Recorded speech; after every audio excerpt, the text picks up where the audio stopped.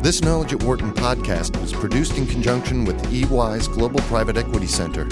For more information, please visit ey.com/private equity.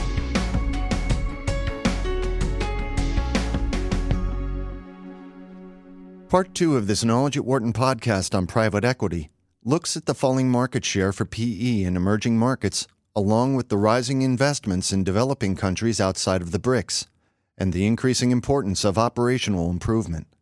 The participants include Stephen M. Samet, a senior fellow and lecturer at Wharton, and Michael Rogers, EY's Global Deputy Private Equity Leader. All right, circling back to emerging markets and fundraising. Fundraising in emerging markets hasn't kept pace with what's been going on elsewhere. Emerging market share of total global PE funds raised dropped from about 20% of the total in 2012 to 12% in 2013. And many analysts say this likely reflects a bit of slowing in economic growth in those markets overall, despite some countries that are bucking that trend individually. So, Steve, maybe you could field this one first. What's your overall view of private equity in emerging markets over the next year or two? Right.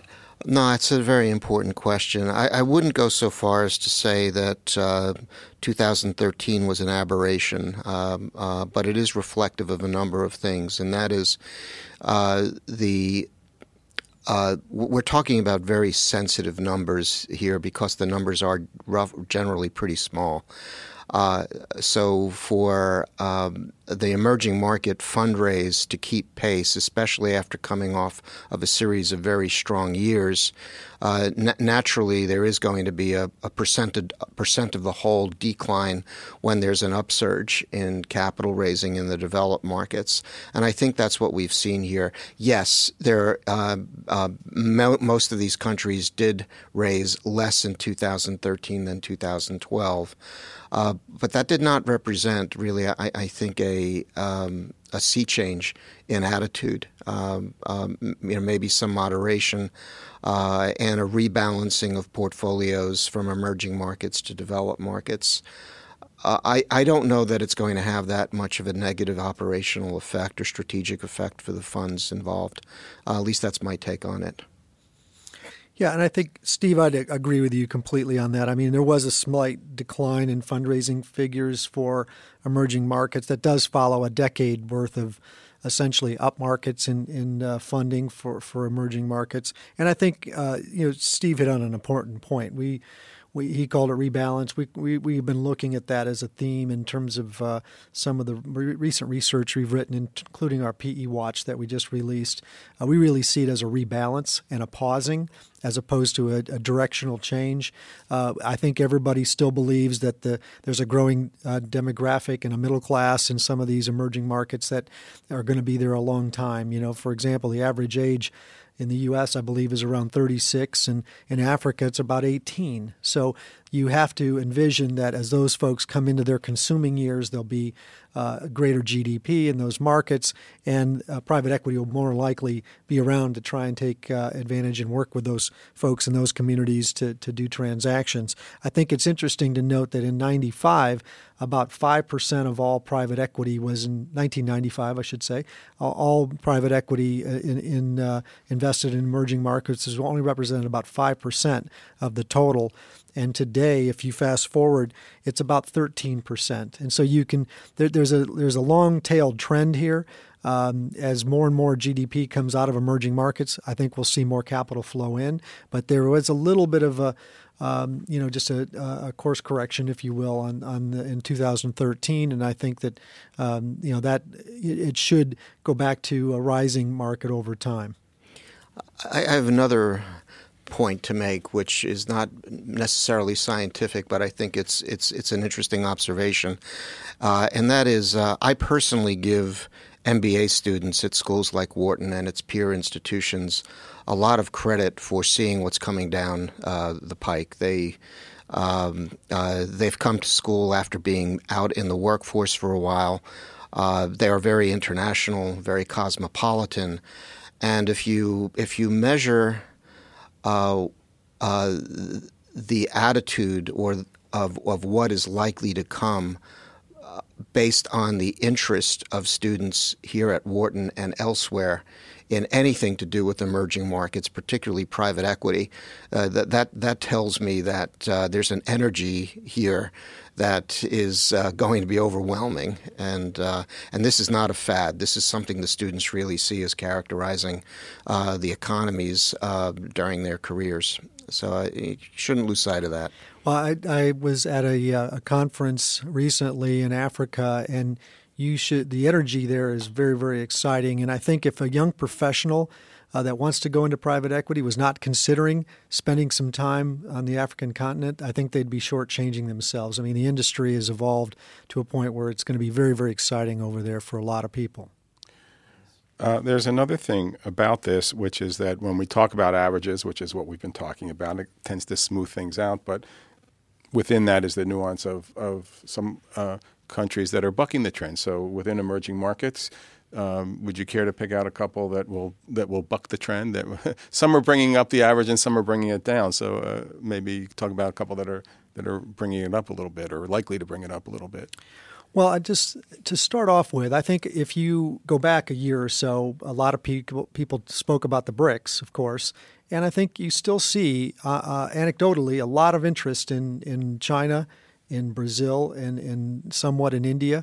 But what we do is we travel around the globe, and we've been into China, we've been to Latin America, been to Africa recently, and there's a couple places we hear more often than we used to.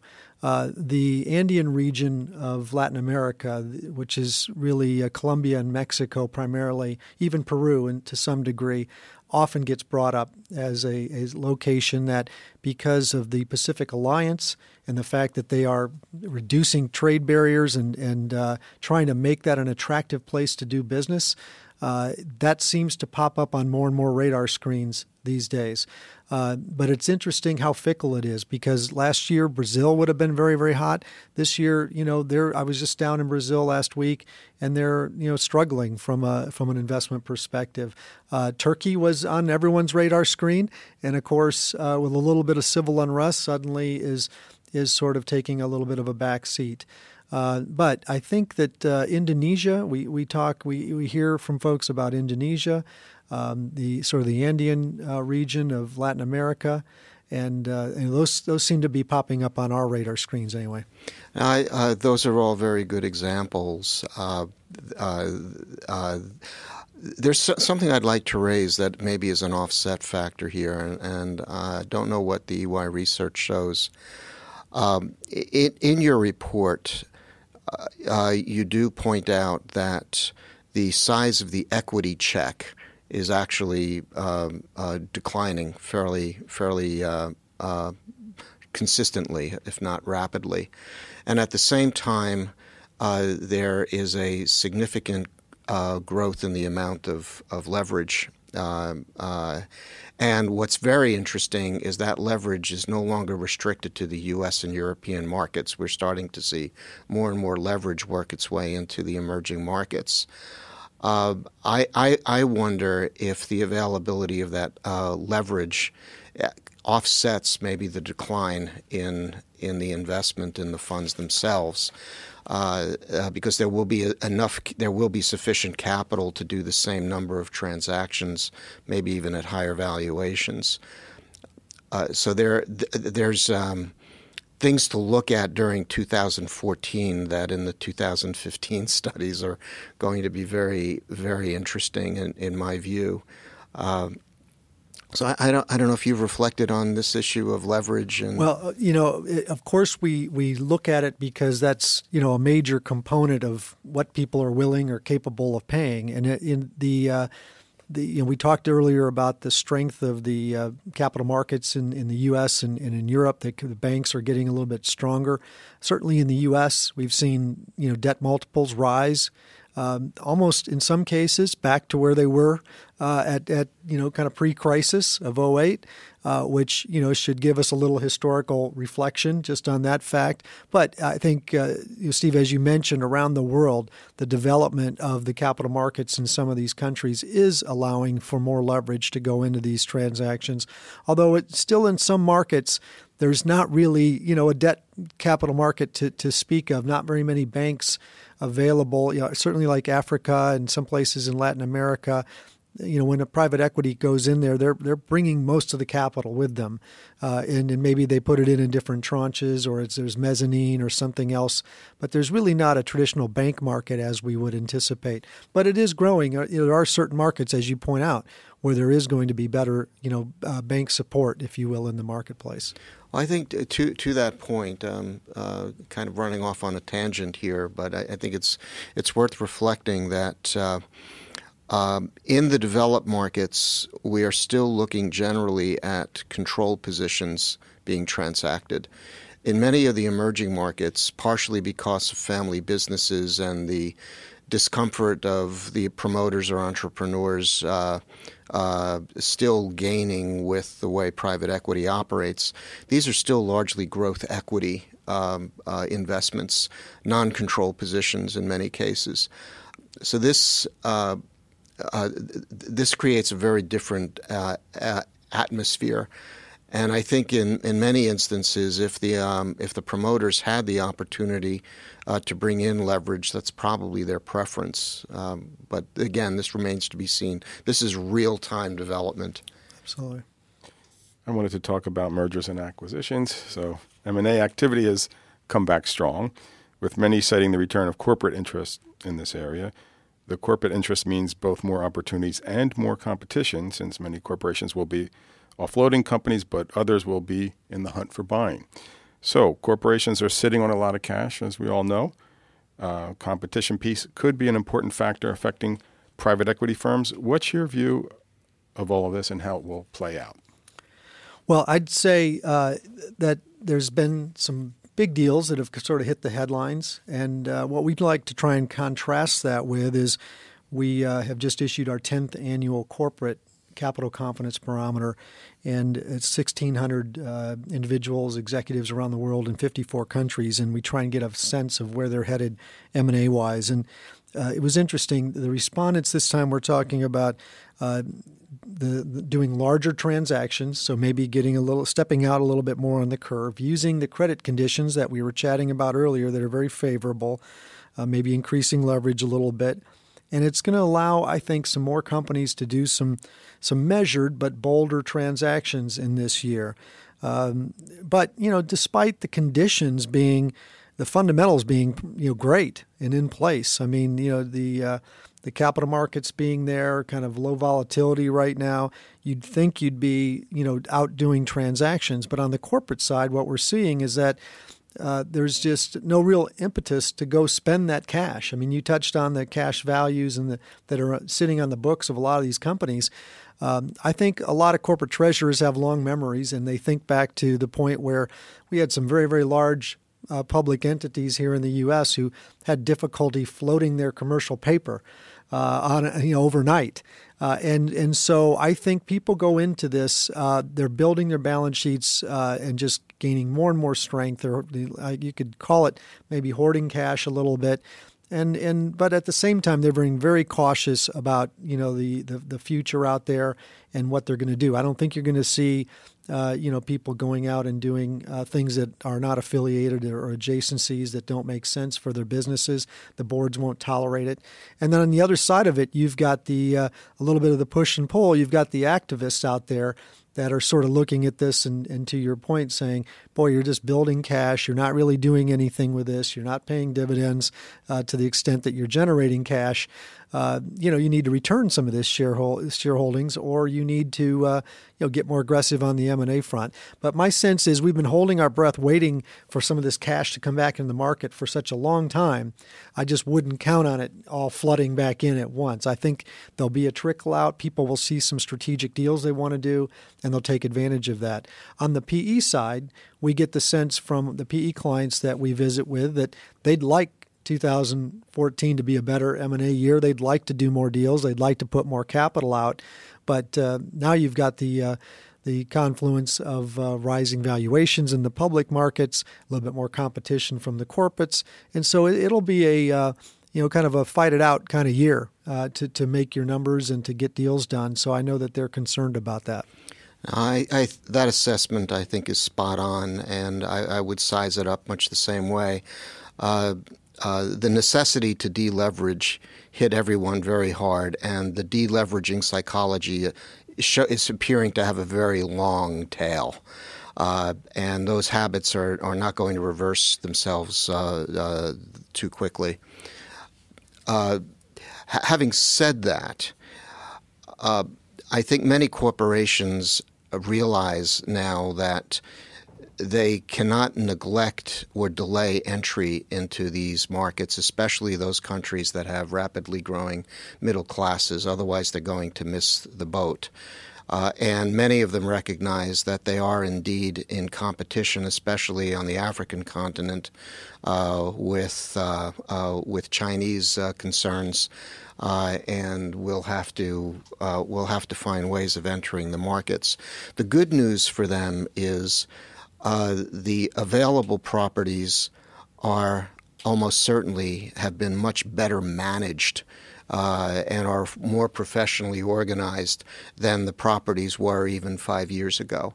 As the private equity firms have had to hold their properties and focus attention on operations and governance, they're producing much more viable candidates that could actually be accretive in an acquisition and not represent a hit on earnings, at least on a very selective basis.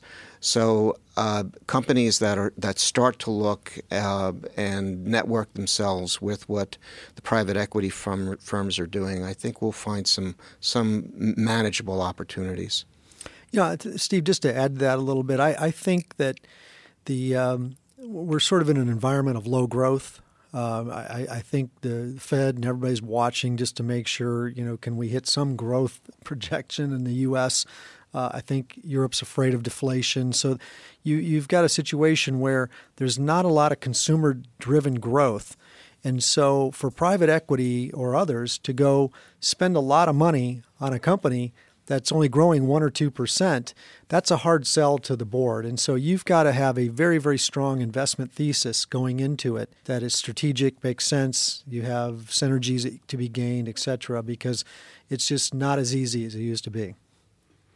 So that's interesting. So it's on the one hand, it's a little bit of remembering when the hammer came down and wanting to have something ready for an emergency. But maybe they'd be able to forget that more quickly or more easily if they had some sense that there was going to be some decent, whatever that might be, strong growth in the economy, as opposed to, I don't want to say we're muddling through, but it's steady, but it's not even in the U.S. enough to bring unemployment down to where it was before the crisis. I mean, not even close. And this has been going on 5-6 years already.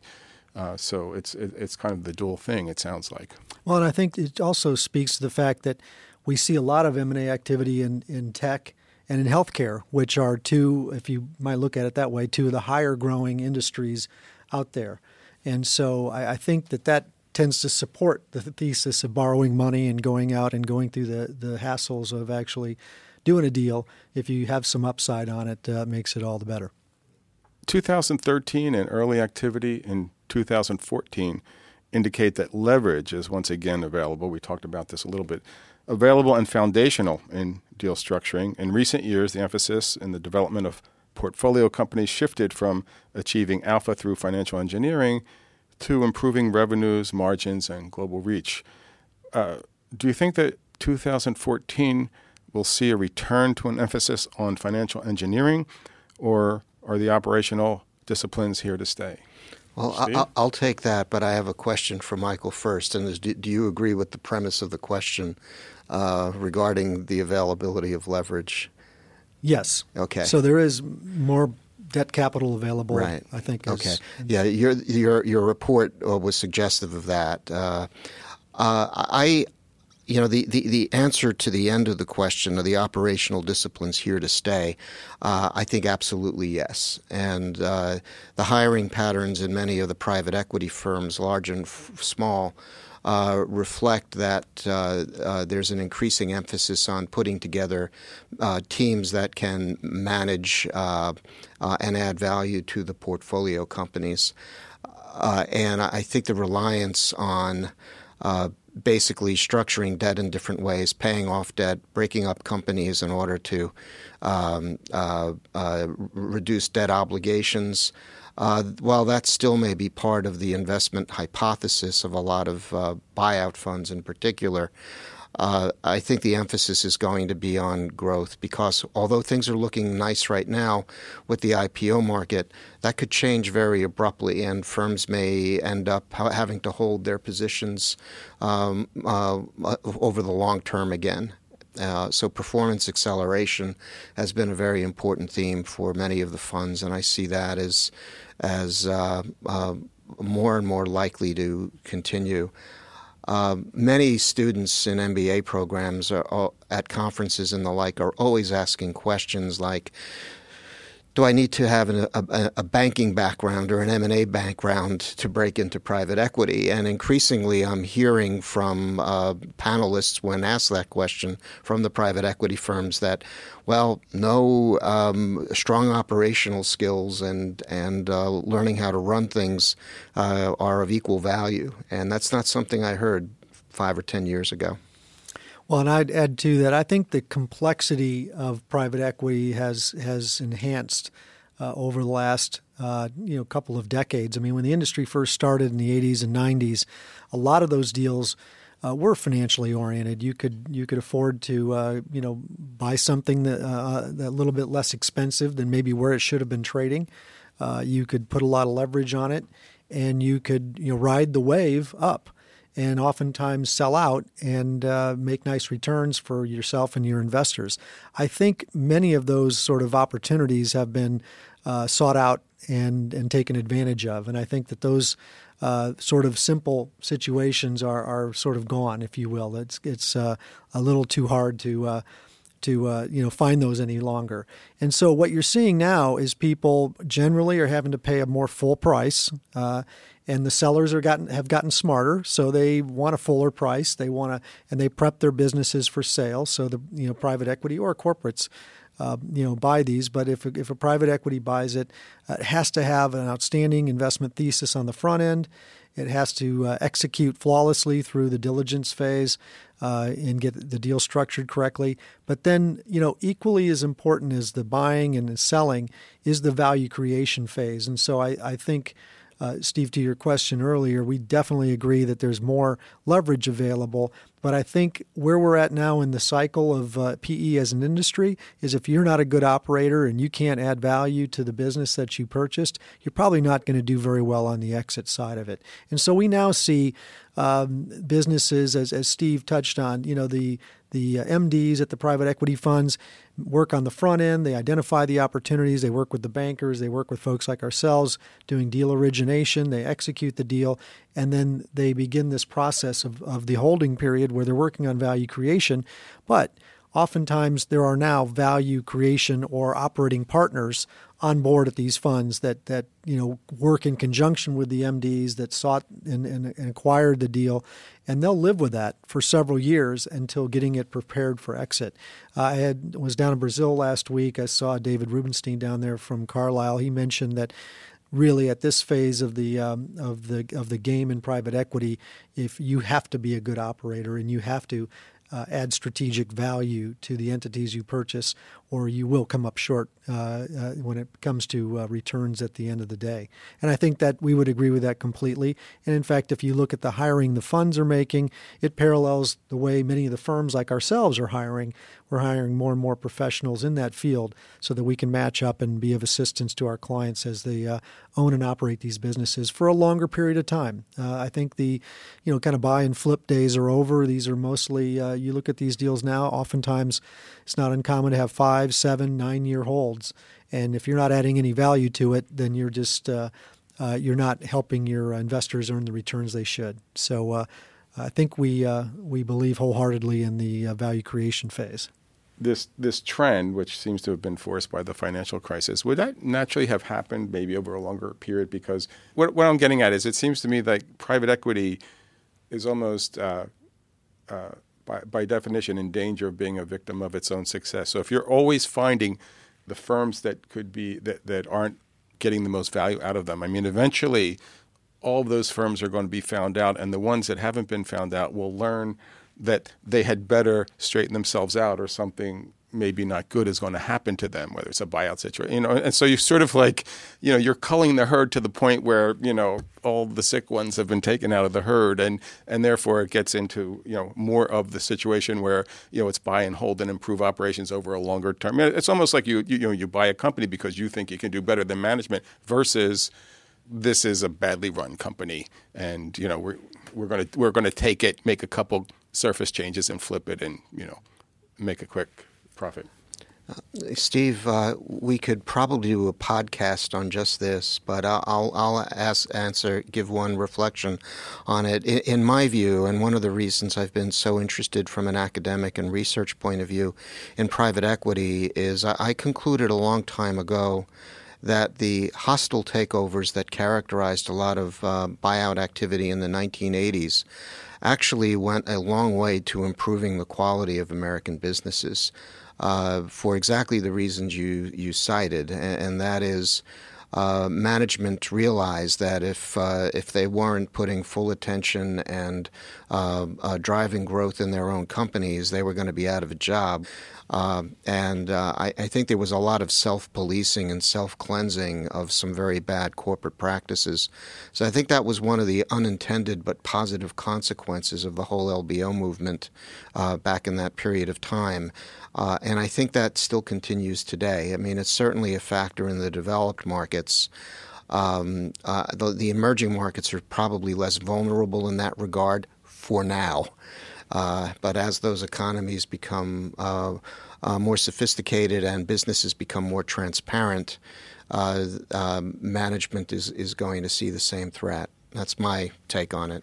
Yeah, and I would add, Steve, to that, I think the other discipline that's there that may not have been there as prevalently in the past was the LPs really, digging in and monitoring these assets that they, I think they were more passive in the past. And so the returns kind of were flowing in without much adjustments being made in terms of operating the businesses. But now, from what I understand, I've obviously not been part of these meetings. From what I understand, when the LPs come calling and you're talking about fundraising from a GP perspective, the LPs will definitely ask you, what's your value creation plan? How do you go about extracting value? Show me where you did it. How did your returns get enhanced as a result of that?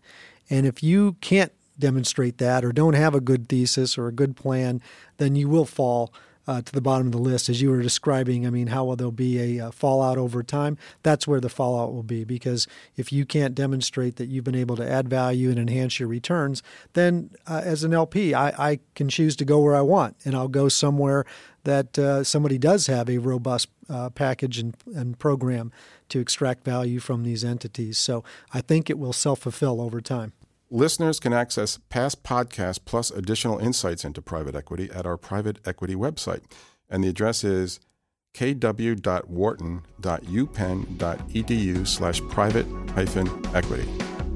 For more business news and analysis from Knowledge at Wharton, please visit knowledge.wharton.upenn.edu.